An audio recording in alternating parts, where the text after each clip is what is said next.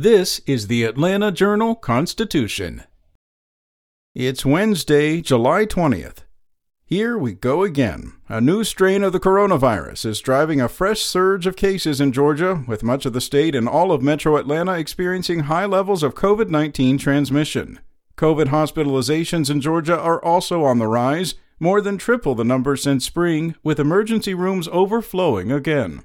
But this time, for the first time, a COVID-19 surge is meeting a post-pandemic attitude. 3 months into the rising case numbers, some are gathering swirl with little talk of caution. The federal mask mandate is gone, and packed airplanes fly with barely a passenger masked, even as airlines cancel flights citing staff sick with COVID as part of the reason. Meanwhile, the surge itself is different from any previous surge, rising slowly but inexorably, with no plateau in sight since it began in mid-April. In other news, the scope of the Fulton County grand jury investigation into Donald Trump's attempt to overturn the 2020 election came into clearer focus, as court filings Tuesday indicated that all 16 phony Georgia Republican electors have been informed they could face criminal charges.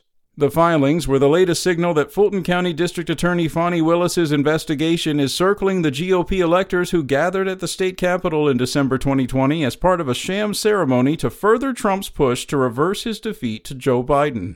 The records for the first time showed that 14 additional GOP electors have received letters from Fulton County prosecutors notifying them they're targets of their criminal investigation into the aftermath of Georgia's 2020 elections and could be prosecuted. The Atlanta Journal-Constitution previously reported that 2 other high-ranking officials have also received so-called target letters. Up next, the University of Georgia said Monday it received more than $250 million in donations and gifts during the recent fiscal year, the largest haul in its history. The record-breaking $257.4 million between July 1, 2021 and June 30, 2022 came from 71,302 donors. University officials said the money has helped and will help fund several ongoing campus projects, scholarships for students with financial need, and endowed faculty professorships. The list includes the $54.1 million Poultry Science Building, scheduled to be completed next year, and the $30 million renovation of the Holmes Hunter Academic Building. And a Buckhead landmark that was repurposed into luxury apartments recently sold to a real estate firm in Florida. The Lofts at 2025 Apartments, a 623-unit residential tower in one of Atlanta's wealthiest zip codes, was acquired last week by Westside Capital Group for $136 million. The 16-story apartment building, formerly known as the Darlington Apartments, was well known for its Atlanta population clock that hung outside its front door for decades until the apartment tower underwent rebranding and an affordable luxury facelift.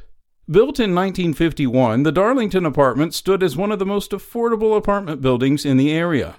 However, it fell into disrepair with leaky pipes, unreliable electrical feeds, immobile elevators, and everything else that comes with an aging building.